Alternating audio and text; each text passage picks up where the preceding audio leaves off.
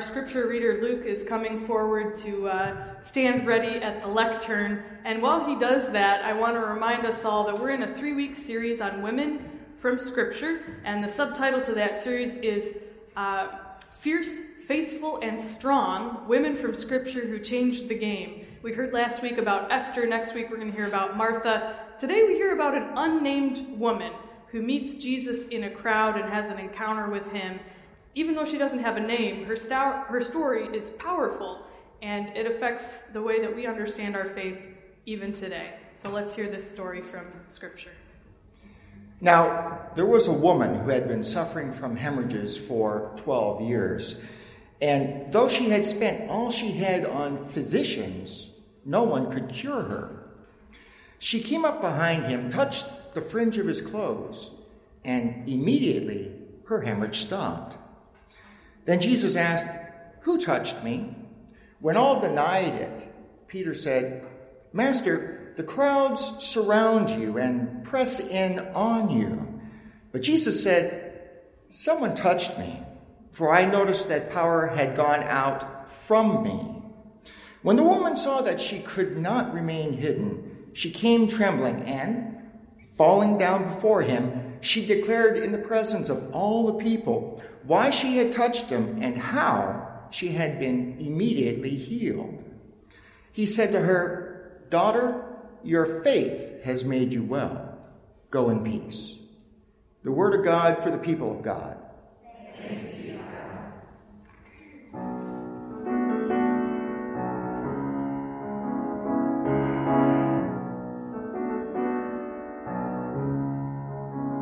There was nowhere else to turn, and nowhere else to go. My body knew all the pain a body can know. When I quietly turn to you, I quietly turn to you. Help of the helpless, I turn to you. When no one else would help, and no one else could hear my cries full of anguish, my cries full of fear, then I quietly turn to you. I quietly turn to you. Hope of the hopeless, I turn to you. I saw you standing there. I saw the beauty from you beaming. I saw the peace, the joy, the perfect love that could be. I saw you standing there. I thought that I was surely dreaming. For suddenly warmth and love and joy were shining through me. As you quietly turned to me, you quietly turned to me.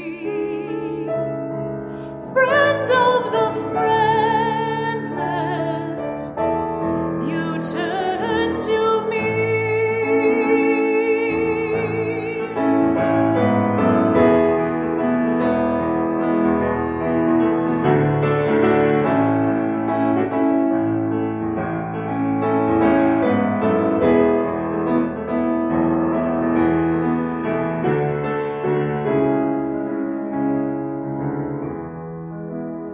Now I know such perfect peace. I feel such sweet release. Your love let me live again. Your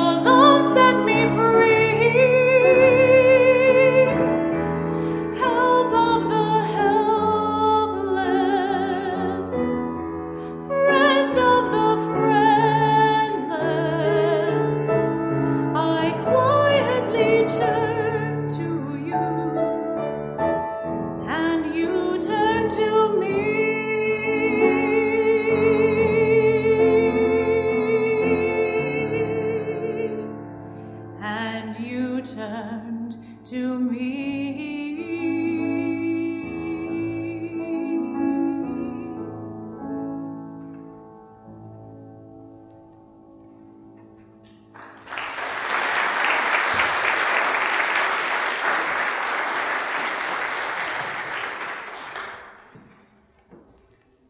Please join me in a word of prayer. Holy and gracious God, we pray that you would turn to us today. We pray that we would experience your Holy Spirit moving in our midst and that we would find healing. In Jesus' name, amen. My family had a rock garden when I was little, growing up. And we had rocks from a whole variety of different places. We had field stones from my grandparents' farm. We had pebbles that we picked up on the beach. We also had some limestone rocks from outside of Lexington, Kentucky, where my parents used to live. Limestone forms a lot of the rock down there in rock walls and in riverbeds down in that area. And it's not the hardest of stones, but it was frequently used to build foundations. And you can still see many limestone foundations down in that area. And so we had these limestone rocks in my rock garden growing up, and some of them had deep circular indents in the rock. Even in a rock this thick, you might find a hole that went almost all the way through the rock. Because year after year, some of these limestone rocks had water dripping on them. Now, at first blush, and certainly when I was a kid, you kind of think, well, how can water do that to a rock? That doesn't make sense, especially when you're a kid. You go, I don't understand. You're talking about years, but that doesn't make sense to me. But we all know that it's only really a matter of time before water can wear anything down, even stone. Now, it's not a matter of days or weeks. It's a matter of years. It's a matter of a really long time for water to wear down a stone. But after years of that kind of weathering from above, just that drip, drip, drip, even a stone can experience some kind of erosion, can be worn away a little bit by that kind of constant pressure. And I feel like that's the story of this woman from Scripture that we just heard about. She's worn away by her condition day after day and year after year of suffering with this disease. Scripture tells us that this woman was bleeding. Now, depending on the translation that you go to, it could be, they might say, suffering from a hemorrhage or having an issue of blood or subject to bleeding. But depending on what translation you're looking at, it all points to the same thing. She had a health issue. And this woman was suffering. She'd been suffering for 12 years with this health issue, and no doctors had been able to help her. Now, perhaps it shouldn't be that surprising that she wasn't able to find medical attention that was able to offer answers, because even today in 2019, there are many women's health issues that we just don't really have adequate ways to address. Think about endometriosis or PCOS or miscarriage or infertility. There are just all these things that we don't have adequate medical response to, and it's only now that we're talking about them more. And then there are things like autoimmune disorders or chronic pain disorders that disproportionately affect women, and yet it's only recently that we're coming up with treatments for some of these things. And so looking at 2,000 years ago, perhaps we should not be surprised that she couldn't find a doctor that would give her answers.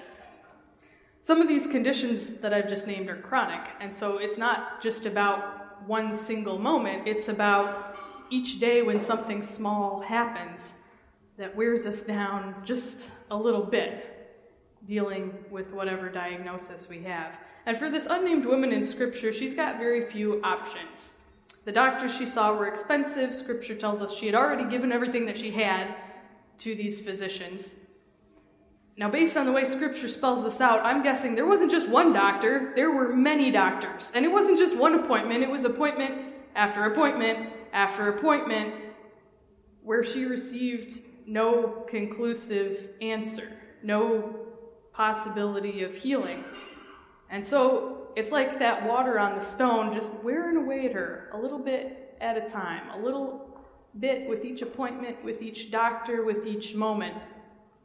Now, perhaps even worse than the health crisis itself for this woman, she was also ostracized because in the Jewish scripture, they had these purity laws about women who were bleeding. They had all kinds of things that could be potentially ritually unclean, and women with blood was one of them. And if you read the law codes in Leviticus chapter 15, which I know you're all eager to do in your free time, you can find out really how the law codes spell this thing out. Any woman who is menstruating or bleeding for any reason is deemed impure or unclean. And everywhere a bleeding woman sits is also deemed unclean. Anywhere she lays down to rest is also unclean. Anybody who touches her, whether it's a hug or a handshake or just brushing against her, they're also unclean. So you can imagine how this thing snowballs, and there's just all kinds of ways to make something or somebody unclean. This woman is suffering not just for a day with this situation, not just for a week, like most women in Jewish times would have. She suffered for 12 years. And effectively that cut her off from the rest of her community because nobody wanted her around if she was going to make everything unclean. And she certainly couldn't go to worship because you had to be clean to enter the temple. And yet there she is in this crisis of an unclean state, and she can't come seeking God. When more are you likely to seek God than in the midst of a crisis? It's kind of a messed up system, but there she is. She's suffering alone in this ongoing medical crisis. She's suffering alone until she hears about Jesus passing through town, and she decides to brave the crowds and reach out and touch Jesus' cloak, which would have been unthinkable in its boldness. Now, we may look at her story and say, well, certainly she had friends and family, didn't she? How could she suffer alone for so long? And yet, how many of us suffer alone, like this woman from Scripture? We don't live with purity codes like she did, but suffering does seem to cause a little bit of isolation because there's a barrier, like people don't know how to interact with us once we've suffered something painful. Now, sometimes we suffer alone because we're ashamed. Many diseases, for example, bring with them symptoms that we don't like, or our body isn't predictable, and we think, I'm just not going to worry about going out because it's too much. And so slowly we cut ourselves off. Now, sometimes we suffer alone because we feel like our suffering is in some way taboo. We're afraid to talk about it. We feel like there's shame associated with whatever we or our family member is struggling with. Sometimes we suffer alone because we feel like we just can't leave the house. Maybe you're a full-time caregiver. It's not easy to pick up and go if you're caring for somebody else in your life. It's difficult to go to the grocery store, let alone church or an outing with friends. Sometimes we suffer alone because our pain feels a little bit too unique, too personal, too painful to talk about. We think nobody's really going to understand that. So why should I even bring it up? But that's the thing. As Christians, we don't need to suffer alone. We're not made to suffer in isolation. We can always reach towards Jesus for healing, like this woman in the scripture passage does. And unlike her, we can lean on our community of faith for support. We don't have to go things alone. Now, reach out to Jesus. You might reach out to Jesus through prayer. If you're in pain, you're going through a difficult time, you might get down on your knees and just pray to God, Lord, break through, show me something, give me a sign, speak to me. That might be one way. Maybe God will just send you a calming presence when you reach out in prayer. Another way to reach out to Jesus is through opening up your Bible and reading Scripture. I saw a post not too long ago on social media that said, how can you say God is silent if your Bible is shut? And while it is sort of a pithy saying that you can just toss out there into the world, I thought it was pretty accurate. So often we say, well, God's not saying anything to me. And yet we're not seeking through Scripture and through prayer to see what else God might have to say. We feel like we've heard it all, and we feel like God is silent. Sometimes we reach out to Jesus just through connecting with other people who can offer us support, who can offer a listening ear, who can perhaps relieve those burdens that we're trying to carry all by ourselves for some unknown reason, for any of the reasons that I just listed earlier in the sermon. We can reach out. We don't have to stay isolated. This woman in Scripture with no name, she's bold. She's bold. To go out into the crowd like that, with the condition that she had, to reach out and touch the Son of God in her unclean state. Nobody would have advised her to take the path of action that she took, but she did it because she was desperate, and she was in need of healing, and she thought she had been through all the possible answers on this earth, and so she said, okay, I'm going to go see this Jesus fellow and see what he has to offer. And Jesus doesn't turn her away. Jesus does not reject her, which he should have done based on the purity codes. Instead, he looks at her, he talks to her, he sees her, and he says, daughter, you have been healed. Your faith has healed you. He calls her daughter, which is this familiar term. Not that she's literally his daughter, that does not make sense in the reading of this passage, but that she's a family member. She's close enough that she's connected. This woman who's been isolated and been cut off from everybody else, he says, daughter, child, you've been healed. The world had placed so many labels on this woman. She was the woman who was unclean, who was bleeding, who was diseased, who was without hope. And Jesus gives her a new label, daughter, child. One of these labels from the world might not have done her in, but they keep piling on all these different things. Impure, unclean, outcast. It wears away at you after a while. Sort of like water wearing away at a stone. Oh, the world didn't know how to deal with a woman like her, and so they cast her out. She was inconvenient to them. And so she didn't have a community until she made contact with Jesus. Many of us can identify with this woman. It's not always about a single crisis moment that makes us desperate or that shakes our faith. Now, sometimes it is that single crisis, but often we find ourselves despairing because we've been slowly worn down one day at a time. And we may not even remember exactly how things started, but we start to keep a catalog of our pain. And we think, well, that's one more comment, and that's one more look, and that's one more professional without answers, one more sleepless night, one more whatever it is. And we try to tell ourselves, it's not that big of a deal, people have it worse than me. I imagine this woman thought all of those things. But often we get tired. We get exhausted. I can guarantee you that there are people in this room this morning who are bone tired from things wearing away at them day after day. I can guarantee you that many of us in this room are exhausted, like that woman must have been. And these are the moments when we need Jesus the most. These are the moments when we need to reach out and rely on our faith the most. And then you get to that name that Jesus calls this woman in Scripture. We don't get a real name, just daughter, child. Jesus doesn't just heal her physically, he gives her a new identity. He gives her a whole new world to be a part of. Some of us are clinging to the labels that society gives us when we really should be seeking a new identity in Christ as a son or a daughter of God. Now, of course, the convicting thing about this passage is that as much as we identify with that bleeding woman who receives healing, we also often are part of the problem. We often wear other people down. And it's not with the big things, it's with those small, seemingly insignificant moments, with the looks and the small comments and the jokes. And sometimes it's intentional, because we're trying to show somebody how we really feel without actually coming out and saying how we feel. It's a little bit insidious that way. And then there's other times when it's unintentional, because we're just not thinking about it, or we haven't really thought things through. Maybe we haven't educated ourselves on what somebody in our life is going through.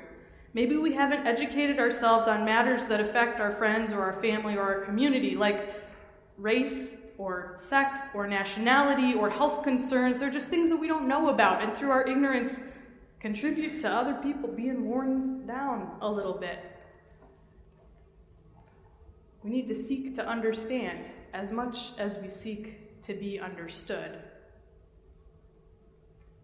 Next week, Reverend Laura and I will be attending General Conference for our United Methodist denomination. And for those of you who are unfamiliar, it's something that we've been talking about for a while now. We will be talking at the conference about human sexuality and how our denomination might move forward or not, since we fundamentally disagree on how we interpret Scripture. We'll talk about an issue where people have worn other people down.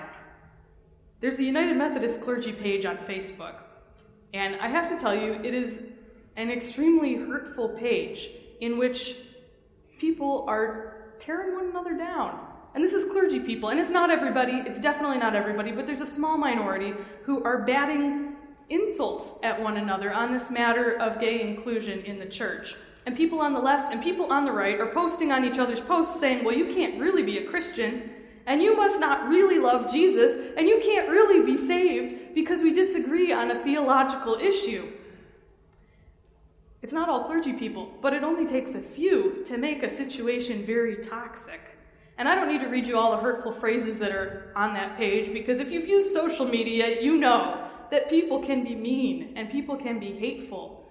And it's not just clergy, it's so many of us out there posting on the internet about things we disagree on. Now, in terms of the Methodist Church, our denomination has been suffering and bleeding from this issue for more than 12 years. And it seems, as I consider this scripture passage, aren't we all just children of God? I would love to leave the conference next week, instead of throwing insults at one another, we would leave with a new label: daughter, son, child of God. If the story with the bleeding woman tells us anything, it's that Jesus does not run from the people who approach him desperate for what he has to offer.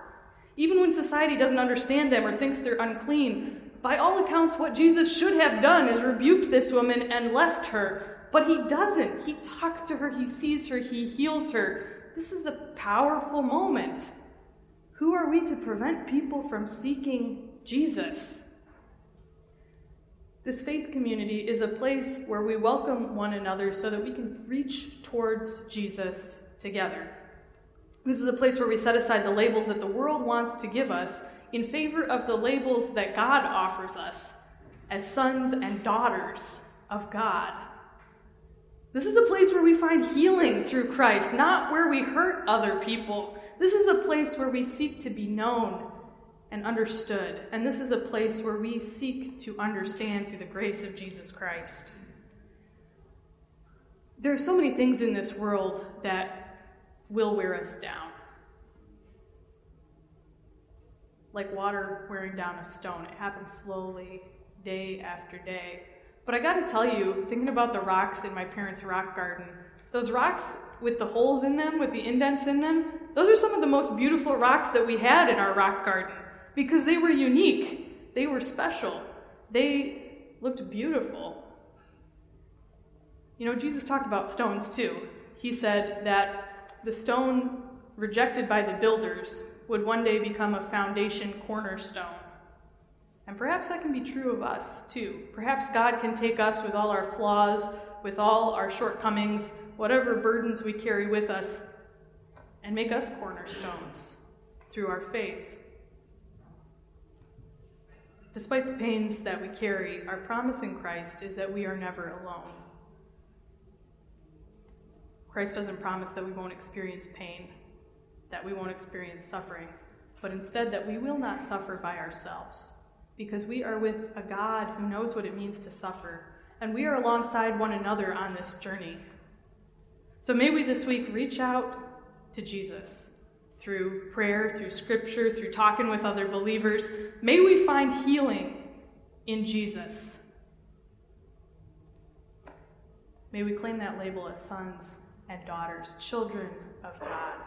And may we seek to see that label in the faces of those we encounter. Sons and daughters of God, may that be said of us. Amen.